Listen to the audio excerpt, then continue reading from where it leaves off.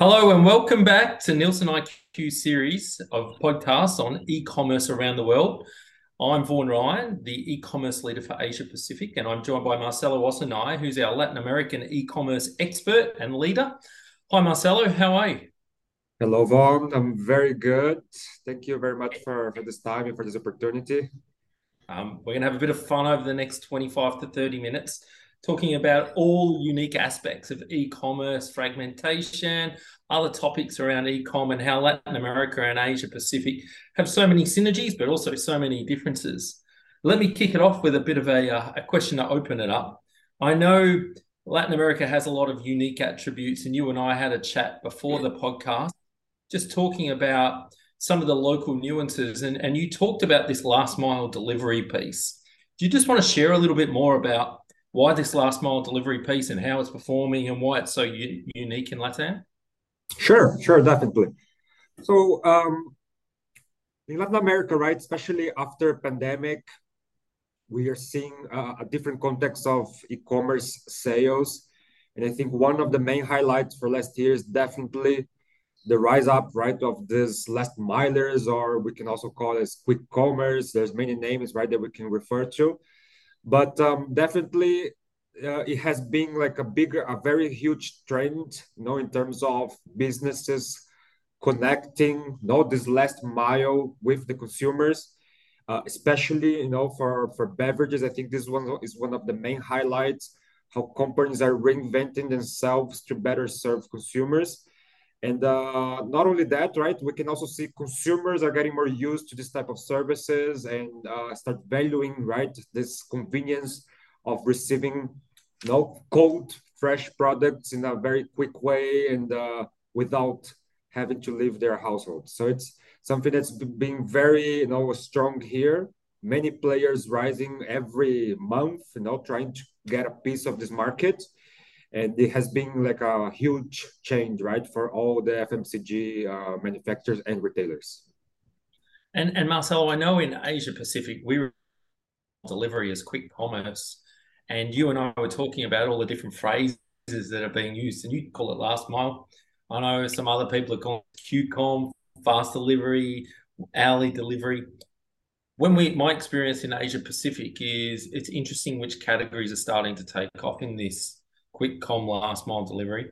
And one of the fascinating factors for me is alcohol. And I've used this as an example in the past, but over 50% of alcohol sales in the off premise are being sold online in Singapore now. Have you got any unique categories you're seeing in Latin America that you call out for this last mile delivery? You mentioned fresh, but anything else? Yeah, and especially let me talk about alcohol first, right? So when we talk about total Yep. e-commerce platforms, websites, and apps, definitely liquor like whiskey, vodka, gin, and rum are the highlights, right? Like it's amazing the relevance of e-commerce as a total right platform for whiskey, for example, because of the high value, because of it's a very specific type of product, no, and also of the specific needs of the shopper. It's one of the biggest highlights, right, for e-commerce in the last years. Like it's amazing. It's already maybe the third or second biggest channel for Brazil for this specific category. And it's very interesting, right, for how this high level products and such as whiskey or wine, the e-commerce has been instrumental, right, for the development of the consumption and this fragmentation, right, of different types of channels emerging into the Latin American consumer. Then I think there's another step, right, that how the e-commerce evolved, and then we go into the last miler business. And I think one of the biggest value that I think consumers are seeing and noticing is the ability, right, to get access to alcohol products such as beer. I think this is one of the biggest highlights. And not only beer because of the assortment, because of the price, or because of the convenience, but because also they can get cold beer in a very quick and convenient way, right? So business managed to develop a whole infrastructure that can serve consumers like in 30 minutes with a competitive pricing and plus the convenience of receiving their products, right? Whatever the shopper needs in a quick way, and most important, in a cold way, right? Which is a very also big win. and it has been like a very successful business case here in Brazil. Local apps, some manufacturer apps also developing and getting to this business. And I think this is the main highlight, how we started, right? This last miler for FMCG products. Now we are seeing also evolving into other type of categories such as fresh products, and even other more mainstream categories like household cleaning or anything, right, that consumer might need in a very quick and convenient way. Now they have this, there's this platform or this infrastructure available to serve the consumers. I know again, and I refer to my region, that the challenge for many manufacturers and retailers out there is to go in with a one size fits all. So I can talk about Singapore and talk about, 50+% of alcohol being sold online. But the reality is Singapore is unique across Asia Pacific. Yes. At the other end of the spectrum, you get markets that still it's a huge off-premise component. One of the interesting factors I was talking in Indonesia recently was about the fact that despite the actual market share of e-commerce being relatively small compared to a Korea or a China, it's interesting that Indonesia is fast becoming the third biggest e-commerce market in absolute value in the world. Now, you're being based in a large population country like Brazil. You got Mexico as well up north. Tell us a little bit about the unique attributes of some of the markets in Latin America, and that despite e-commerce being relatively small in terms of market share, not a China or a Korea or a US market share, what about some of the values and some of the growth numbers you're seeing? Yeah, that's a very good question, Bob. We all know, right, that in the last 3 years we had a very big, right, driver for e-commerce development, Yep. which is the COVID-19. So basically, every market, every manufacturer, and every retailer had to reinvent themselves and start getting into this channel. And I think the last years we've seen a high levels growth in both like all the Latin American markets in terms of e-commerce development, high double digit growth, right? Talking specifically about Brazil, we've seen 40% in 2021 and 30% in 2022. But now, as overall e-commerce, we are seeing already a decline, right? Not necessarily like a decrease of sales, but a slowdown of growth. But when we go deeper in terms of understanding what are the categories driving these results, definitely we see electronics and mobile and furniture going down because of, again, the recovery of offline stores.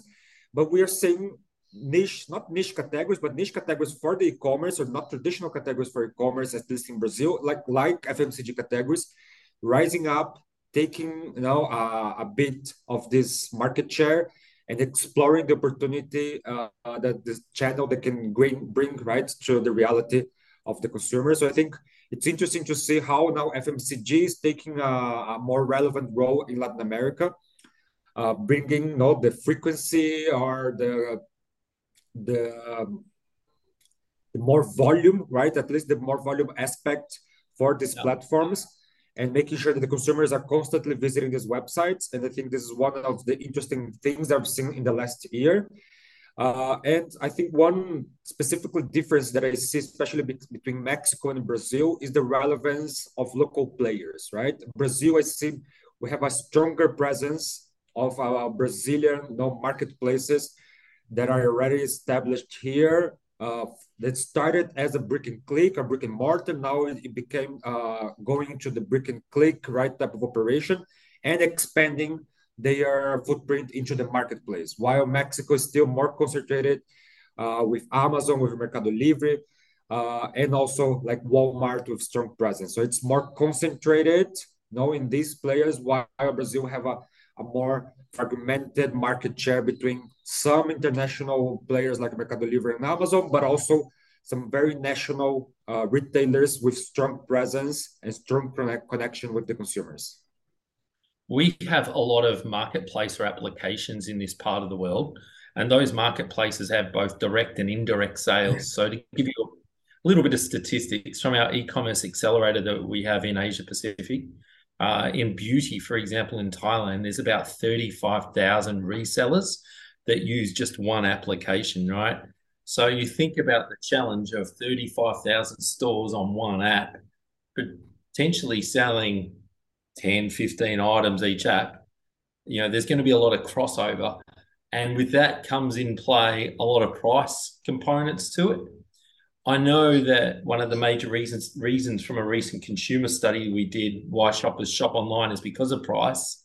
Tell us a little bit about these sort of open platforms that you've got in. Maybe Brazil seems the sort of market that does have these, and the amount of resellers, both direct and indirect, that are on there, and what's their primary focus? Is it price? Is it range? Is it unique local offerings?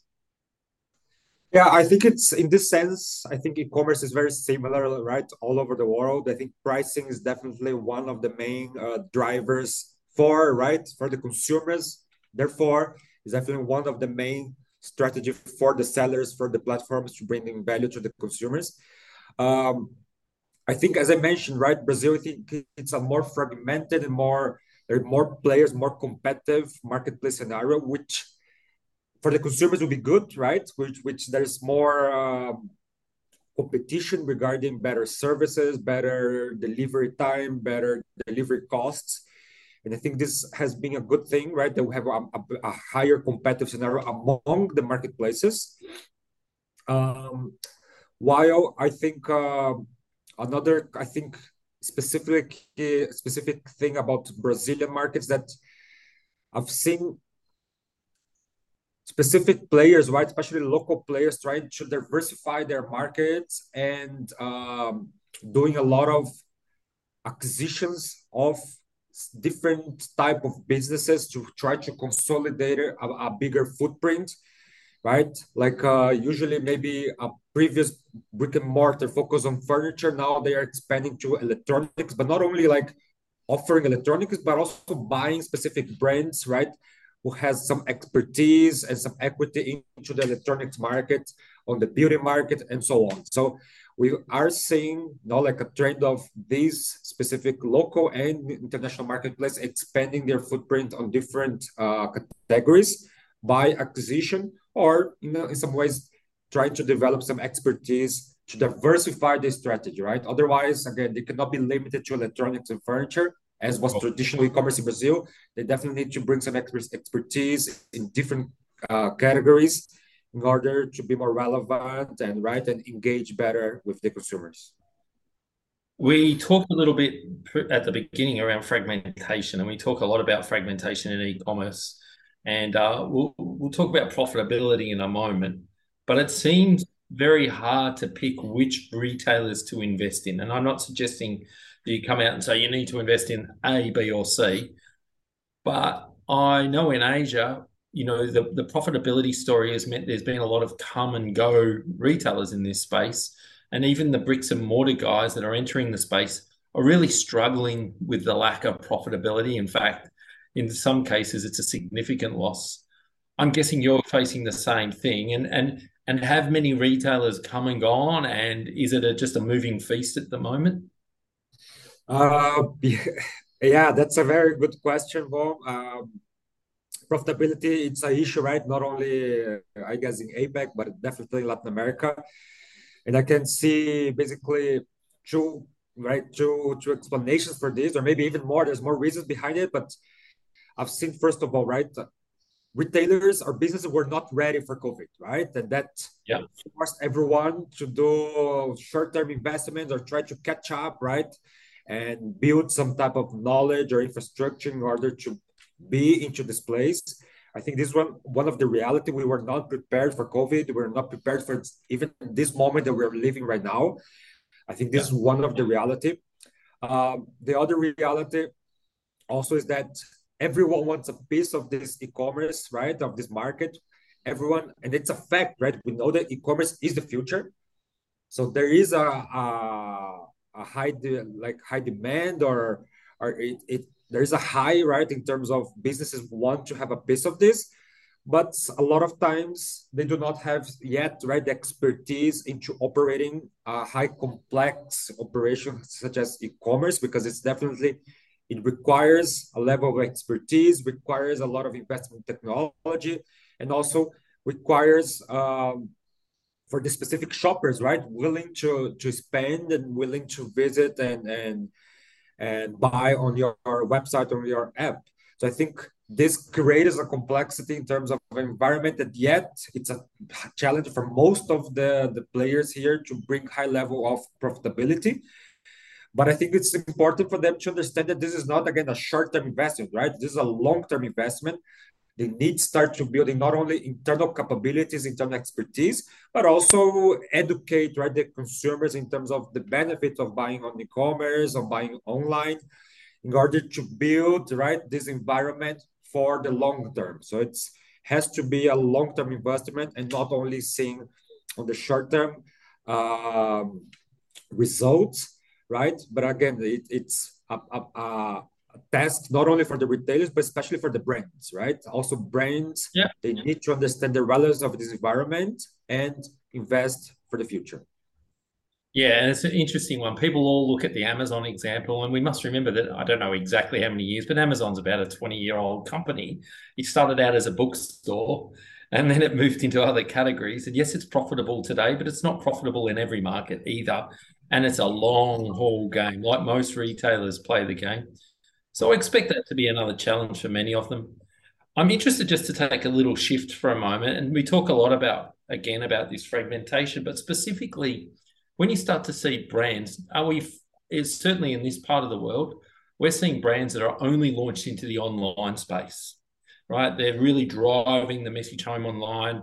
It's obviously cheaper from a distribution sense at the beginning anyway, if you're not worried about the logistics management. And their share of voice can be a lot larger and they create a bit of a cult following. And some of these are really playing against some of the largest companies in the region. We're talking, the big 5 to 10 companies that play in the multinationals globally are actually losing share to a really strong local cult figure, if you like, brands. Are you seeing similar trends in Latam? We are seeing specific cases, right, of emerging native online brands coming up and getting a piece of this market share. Definitely, but we're not, right? We're far away from APAC, from Asia overall, in terms of the relevance for the channel and how influence and the impact of this that these brands can have. I think definitely we are maybe still 5 years behind, over this Asia trend or Asia level of the relevance Yeah. of e-commerce. However, something that I always talk to my clients, right, is e-commerce is not a mirror of offline. And I think although this is a very basic concept, right, that it's a different channel, different consumers, and different competitive scenario, I think this is still, something that we need to absorb, understand this, and make sure that we are making decisions and making our strategy based on this very simple concept that online is different than offline, right? That we have different reality of competitive scenario of brands. We have different shoppers or different specific needs that implicates on a different assortment of products, different strategy of price, and so on. So, and in this sense, right, definitely native brands start to making a dent, right, and start impact the market share of this global brands. They are starting to notice this, even though again it's not a bigger threat or a real threat in the present. They need to be aware of this because if they're not aware right now, right, it will become a loss in the near future. Yeah, 100%. And this is the real challenge, right? We talk a lot at NIQ about omni, and omni is it's an easy word to say. It's a difficult thing to navigate. And the ability to manage offline, I remember in my old sales days, a boss used to say it's distribution, shelving, and display. And in a way, online's the same, but what does distribution mean is very different. What does shelving look like in a digital commerce world is very different. And display is all about screaming. So I think an interesting discussion recently I've had with a number of manufacturers is who pays for what? The old adage against sales versus marketing. Is it a marketing spend when you advertise online, or is it a sales spend when you advertise online in a digital store? Because essentially the digital store is about the execution element of this, but ad spend has typically been related back to digital spend and digital spend in a store. It's a really fascinating aspect to this and who owns what and who doesn't own what. And I don't think in a 30-minute podcast, we're going to be able to answer that. But are you seeing similar debates in Brazil, Mexico, other markets within Latin America? Definitely, definitely. This is a huge challenge, especially right on a scenario where, on the short term, offline is recovering relevance Yeah. and online is a future bet, right? Future investment. There's a lot of discussion on this, like who should pay for this? How should we invest on this? Like this is not bringing right short-term results. Why are we focusing on this? So I think this is a reality of the for most of global and local companies. But in a simple way, definitely, no, they need to figure out, no, or that they need actually to understand that e-commerce is definitely the future. Not only, it's not a bet, right? It's a reality that e-commerce will become one of the major channels for consumption for FMCG categories and brands. And therefore, again, they need to start adjusting, right, their ways of working, how they operate, and how they make plans in order to have this in mind. Otherwise, it's a huge threat if they're not looking into this space, and it will become right a bigger risk if they do not invest and get ready right now.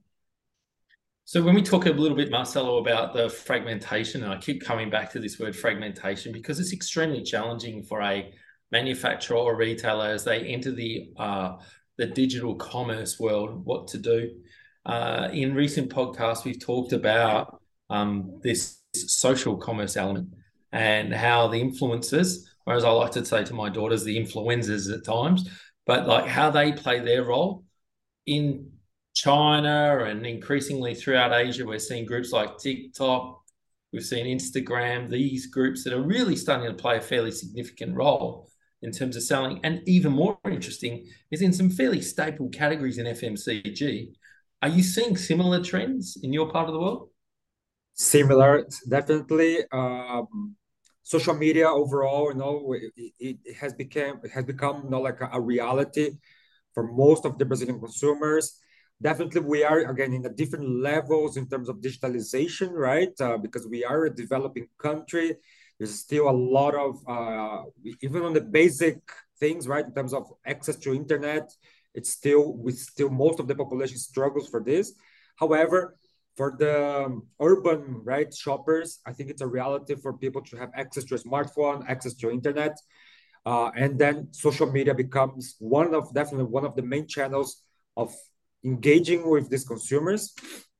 And because of this value of customizing personalization, how this information gets to the consumers, I think a lot of the companies are shifting or already shifted, right, most of their budgets, marketing budgets, to this type of right investments. And we are seeing a lot how these consumers or how these influencers are connecting right with the platforms, with the retailers, to better drive specific strategies for the brands. I think this is a reality for Brazil. It is definitely limited still, right, for urban shoppers, for younger, middle-age consumers, but it's definitely on a trend, right, of consolidating as one of the main channels of influencing the consumers and connecting to the shoppers.